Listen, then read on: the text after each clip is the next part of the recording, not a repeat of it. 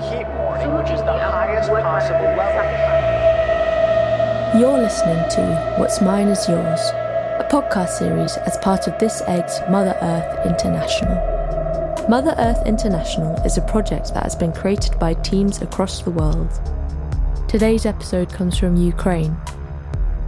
This episode contains discussions around the climate emergency and the war in Ukraine. Our interviews were conducted remotely with an international team. You may hear some background noises and variation in mic quality. Sometimes there are overlapping voices, sometimes sound and music will play at the same time as people speaking. Отже, мене звати Андрій Палатний, мені 36 років, я народився в рік 1986, це рік, коли сталася аварія на Чорнобильській АЕС. І це, мабуть, не усвідомлена, але потім усвідомлена перша зустріч з кліматичними змінами у світі, в країні, в місті, в якому я народився. Я високий, худий, у мене довге волосся і борода. Hi, my name is Andrew Palatnyi. Usually I use he. I am tall, have a beard and long hair. I have lived through the climate emergency for 36 years. Today, the 2nd of September 2022, time is 5 p.m. 12. I was born in Ukraine in the city Mykolaiv, in the south of Ukraine. Chernobyl was happened and everyone tried to move from the capital and the central part of Ukraine. And mother was pregnant and she came to Mykolaiv and I was born in hospital there. This is a river city, approximately 2,500 years old. Not big, but not small. With some industries more focused on shipbuilding and ship repairing and some agriculture. And after 2 years old, I came to Kyiv, to capital of Ukraine, where most part of the life I have spent it. Kyiv is a big megapolis, city with a lot of citizens, transports, buildings, also industries. And due to my activity, I also work as art curator in different districts of Ukraine, especially with a district, let's say, who are close to conflict area or has a strong industrial background.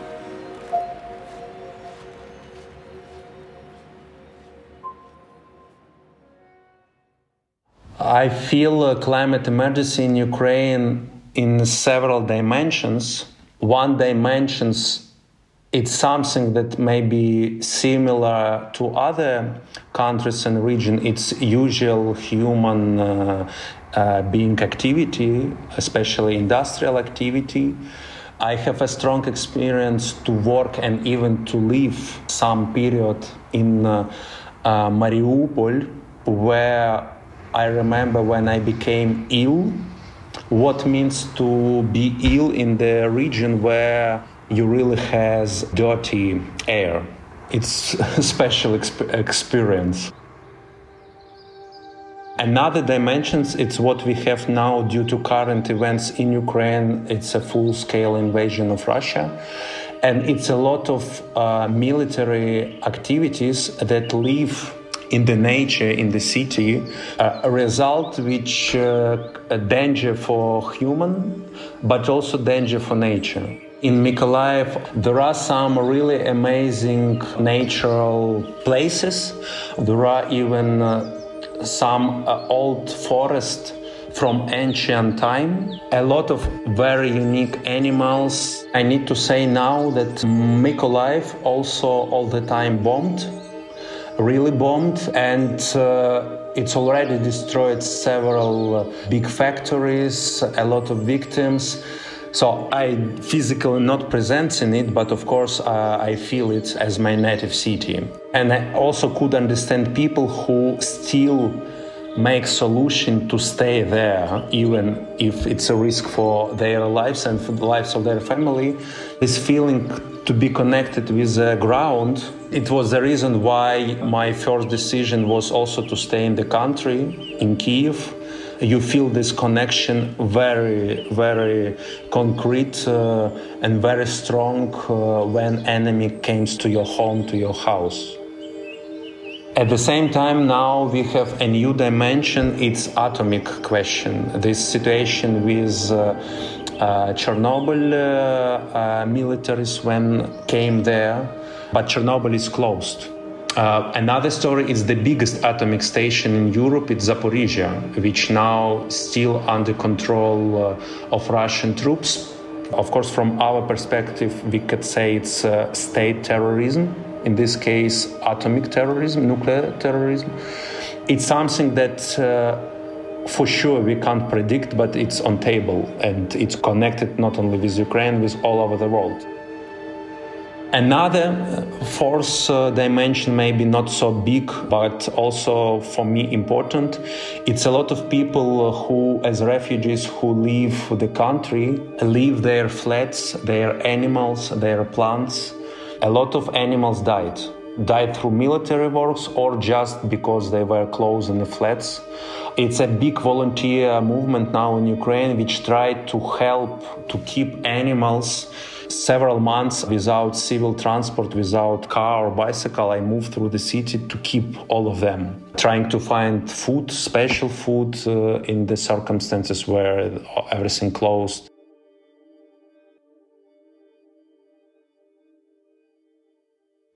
Honestly, I don't remember when I first time heard about climate crisis. For sure, it wasn't so a resonance for me. Maybe more serious my attention take when in a professional life when I become a theater curator and start collaborate with different colleagues through all over the world. I went more deeply in it and understand a real importance of it. Especially last years, winter and summer, spring and autumn. And in childhood, you had really strong differences between 4 seasons. Now it's very flexible. You, of course, you could have different level of coldness and hotness, but this changing between one season to another could be very short. You even could miss. And my last year, very little springtime or very, very little autumn time. I don't know how it's in other countries, but in Ukraine we also has, let's say, old calendar and contemporary calendar. It's connected with the religion also, with Christmas, Easter, and old calendar much more connected with real changes than contemporary calendar. It also shows how people who lived earlier, how they were connected with the nature and what for them were a signal of changing, how ground look, how rain fall, when flower show, sky, etc. So this is something that I feel that I missed, for example, in education.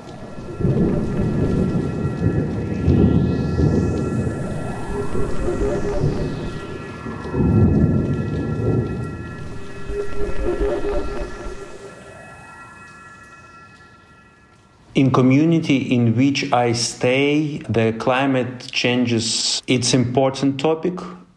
Maybe not on the first, especially now because, of course, war topic is something that influence on everywhere. I have feeling that it's bubbles. And if you saw on it from bigger perspective, it's still maybe most part of the society can't identify what to do with it. From thinking to doing, it's also a big question how to organize this technology and how to be accessible and understandable for people what they could do.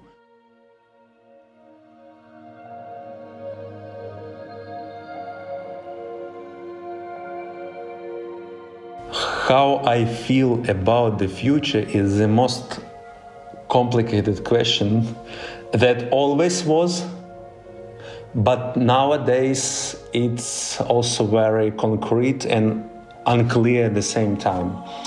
From one side, I'm afraid about future because due to general situation of the country, cities in which I work and people whom I know, it's a big humanitarian catastrophe. What we have, families split, territory occupied, victims and military actions systematical. Each day you have, last 6 months especially, news of dying people, and these dying people become numbers, and then it's just numbers. And how to keep humanity in this, it's a big question. At the same time, absolutely unclear future, even if you continue staying and fighting. How geopolitical things influence, how military front, informational front, cultural front, and other dimensions of this complex situation will be economy, of course. So from one side, I have fear about what future will be for families, for economy in general. But at the same time, I keep belief and I try to keep strength to stay and to do in a different way what possible inside and outside of the country. And I say it, let's say, in a short perspective, but also in a long perspective, because the impacts that we have now with human being in general, from war, from state terrorism, from military actions, and at the same time the systematical influence of global economy on ecology of whole world. Global impacts need global answers, and it can't be that someone alone will find answer on it. It's impossible. And I have a strong feeling that now all humanity again on this big crossroad. And which direction will be chosen? Is it enough people with a heart and open minds in the world to choose a right direction? It's always a question what is right, what is wrong, but direction connected with life, let's say. With life, not with deconstruction. And because it's also a big question in which world we leave our children and next generation. And on this perspective, it's something that all of us need to take responsibility nowadays, even now and here. It doesn't matter where we stay and in which circumstances. To be active and acting in climate emergency, important for me, because imagine the world in 100 years. Is it enough food? Is it enough water? Is it enough fresh air? Is it enough nature? I can't easily answer on this question. And this situation, I think, describes the most. This question for sure should be easily, but it is not.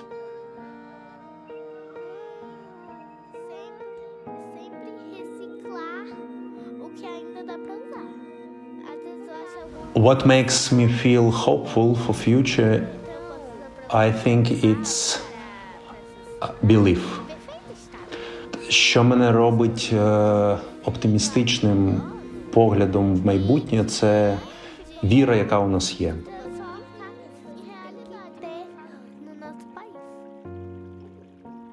This episode has been produced by Alice Boyd and Josie Dale-Jones, with music by composers of Mother Earth International and sound design by Alice Boyd.